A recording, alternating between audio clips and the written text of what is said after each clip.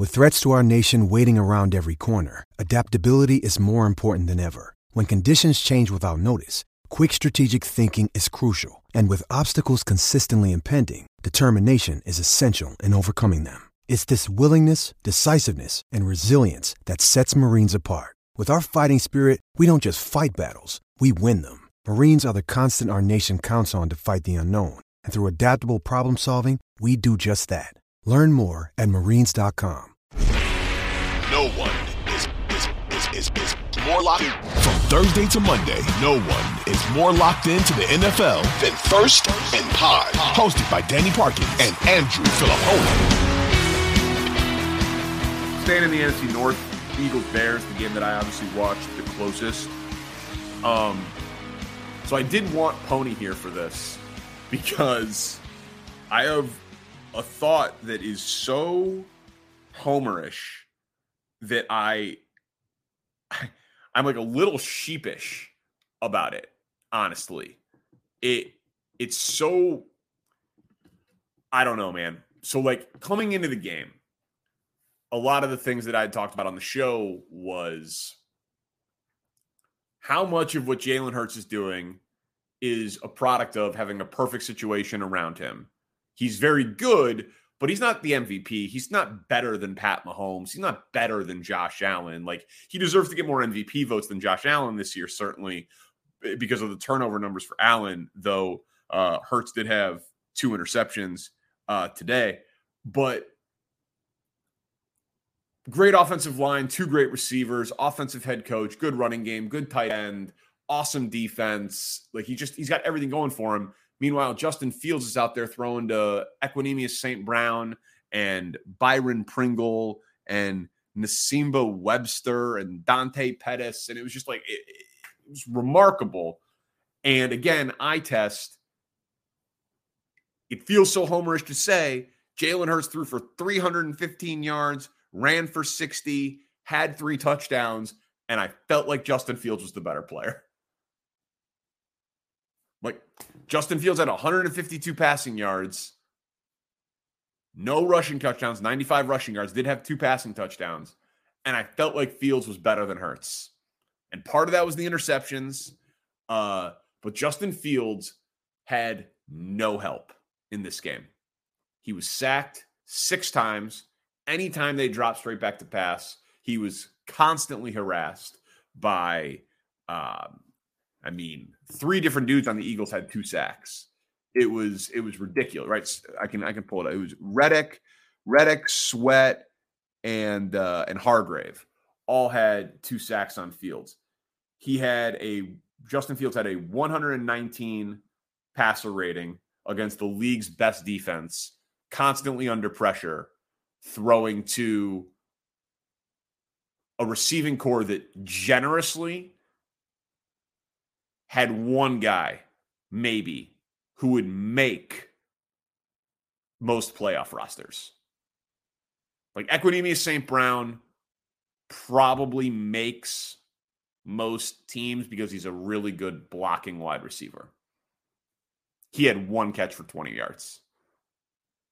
Like, I don't know. Like, Justin Fields was making magic happen out there with nothing around him. And I left that game feeling like he is clearly the better talent than Jalen Hurts. Eagles are an amazing team. They can just throw the ball up. A.J. Brown, I thought Jalen Johnson had a really good game. A.J. Brown still came down with 9 catches for 181 yards. Devontae Smith, 5 for 126. Like, Hurts is just, he's like the poker player, as I keep making casino analogies, who's just like pocket aces, pocket kings, ace king. Like, he's got everything working for him. Great player. I'm not saying he's not. That goal line formation that they trotted out there today, where they brought in the running back and the fullback right behind them, put them under center, and just telegraphed that they were going to QB sneak it, and it worked every damn time. You know, just another wrinkle to add. Like, Philly, they are NFC champions or bust right now. I definitely hope we get Niners, Eagles, because I would love to see Hurts challenged by that defense. Can't wait for Eagles, Cowboys next week. Though I think Philly's gonna win that game. Actually, let me pull it up. I was looking at it earlier and I forgot it. My apologies. 1.5 Dallas is favored by 1.5. I can tell you right now, even though Dallas needs that game more, I will be on Philadelphia. Your boy will be on Philly in that game. Dallas has some flaws that Philly just doesn't have. And I think Philly sleptwalked through the first 26, 27 minutes of this game against the Bears today.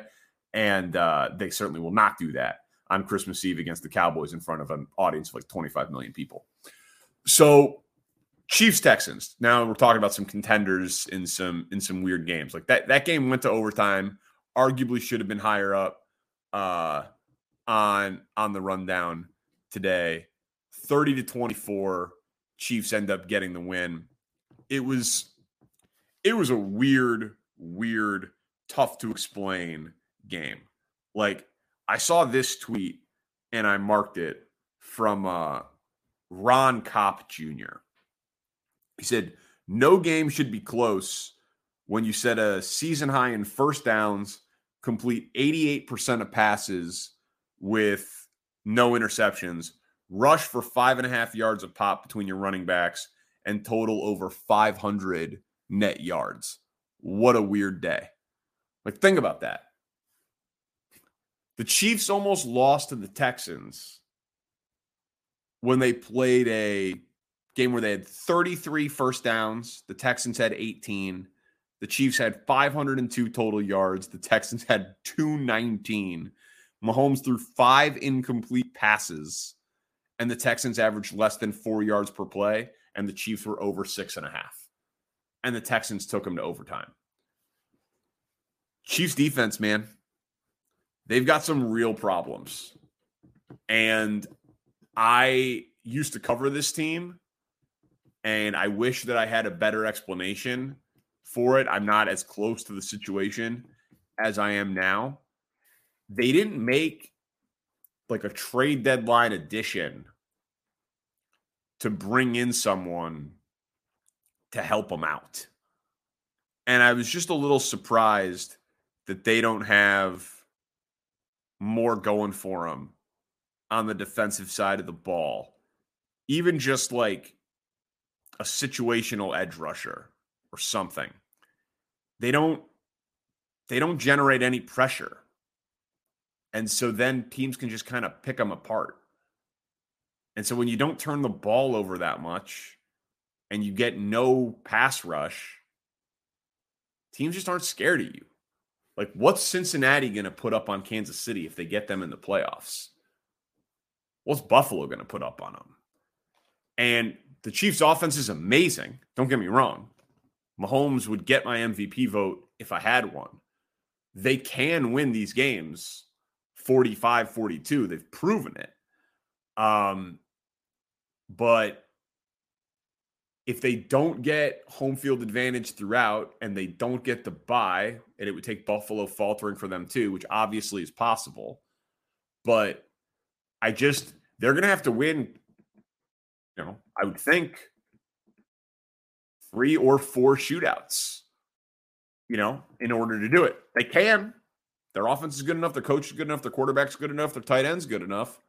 But no pass rush whatsoever and letting Houston hang around like that, not a good sign, in my mind, for where the Chiefs are going forward. Because they're just the standards, even in a quote-unquote transitional year. That's what Kelsey called it a few weeks ago. Like, their standards are still got to win the AFC.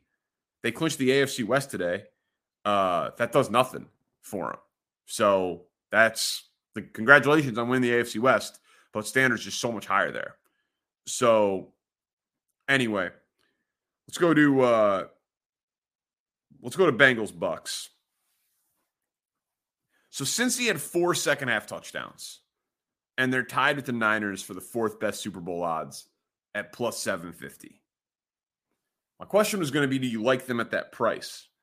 They have 6 straight wins. And the team, like, as impressed as I've been with Cincy, and as much as I liked them before the year, and thought that like all the talk of the regression was ridiculous and just that they could outscore people. Like, I've largely been right in my handicap of Cincy.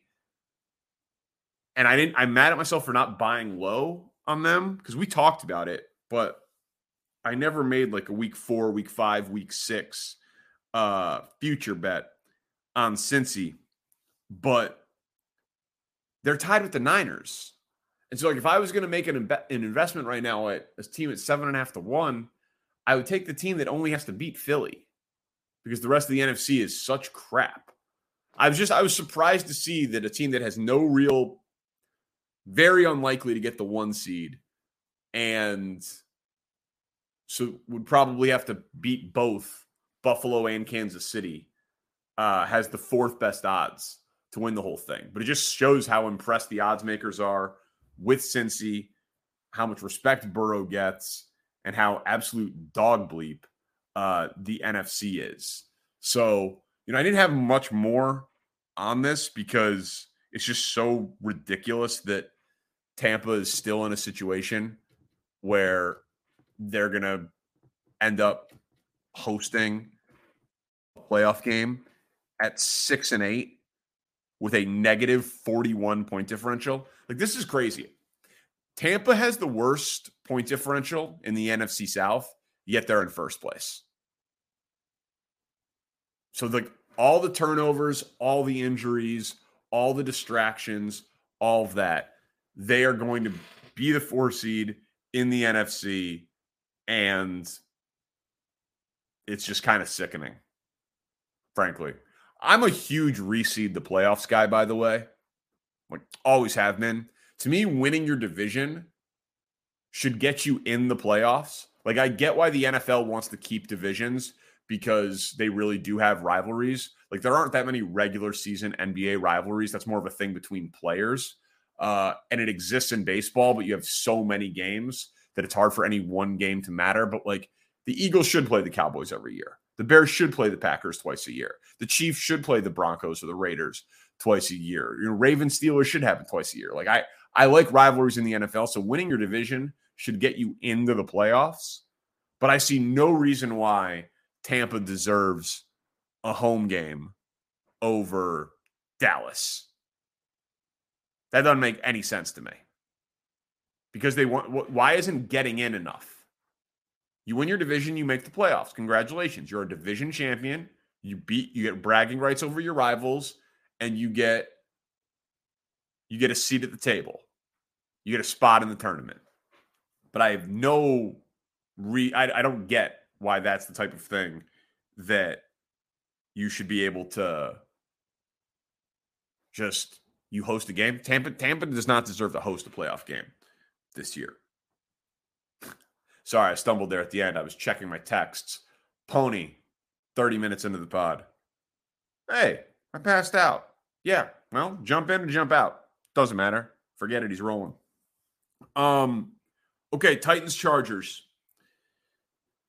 So we both have Super Bowl bets on the Chargers. So my question was going to be, am I insane for seeing a path where our Chargers Super Bowl bets are not dead, just mostly dead? Like that line from Princess Bride. There's a difference between dead and mostly dead. So this is where the Chargers sit right now after they pulled off that 3-point win in a pretty ugly game over the Titans. They've got at the Colts, home against the Rams, at the Broncos. So they're favored every game the rest of the way. 2 of 3 on the road. Should win them all, honestly.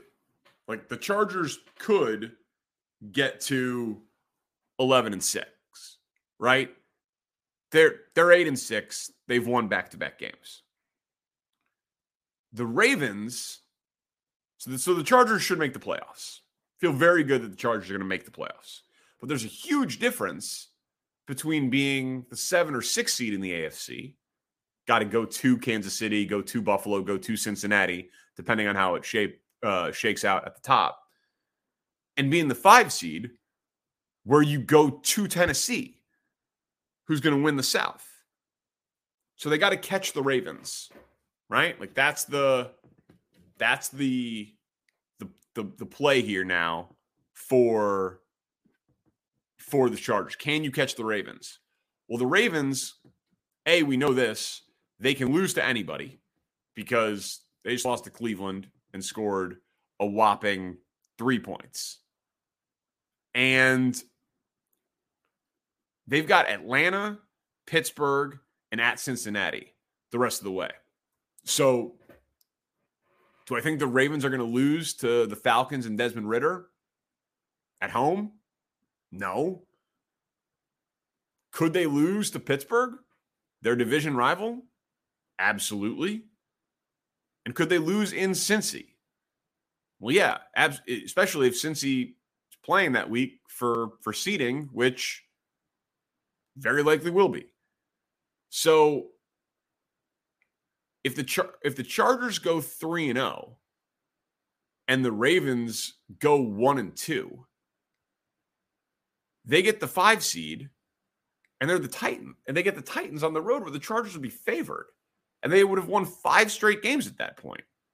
So I'm not saying the Chargers, I'd like them over the Bills, the Chiefs, or the Bengals necessarily, but we don't know if they're getting Derwin James back. They're being a little cagey about that one.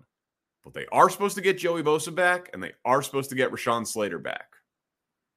That's a franchise left tackle and their best defensive player. So they get those 2 guys back, plus maybe Derwin James, and we'll see about J.C. Jackson. I don't know. But win out, go for the 5 seed, get healthy. 5 straight wins. And they've got the tiebreaker over the Dolphins, depending on how the Dolphins finish, because they won head-to-head. I feel like the Chargers thing is not completely dead, because no one would want to play them. They're a scary, scary, scary team.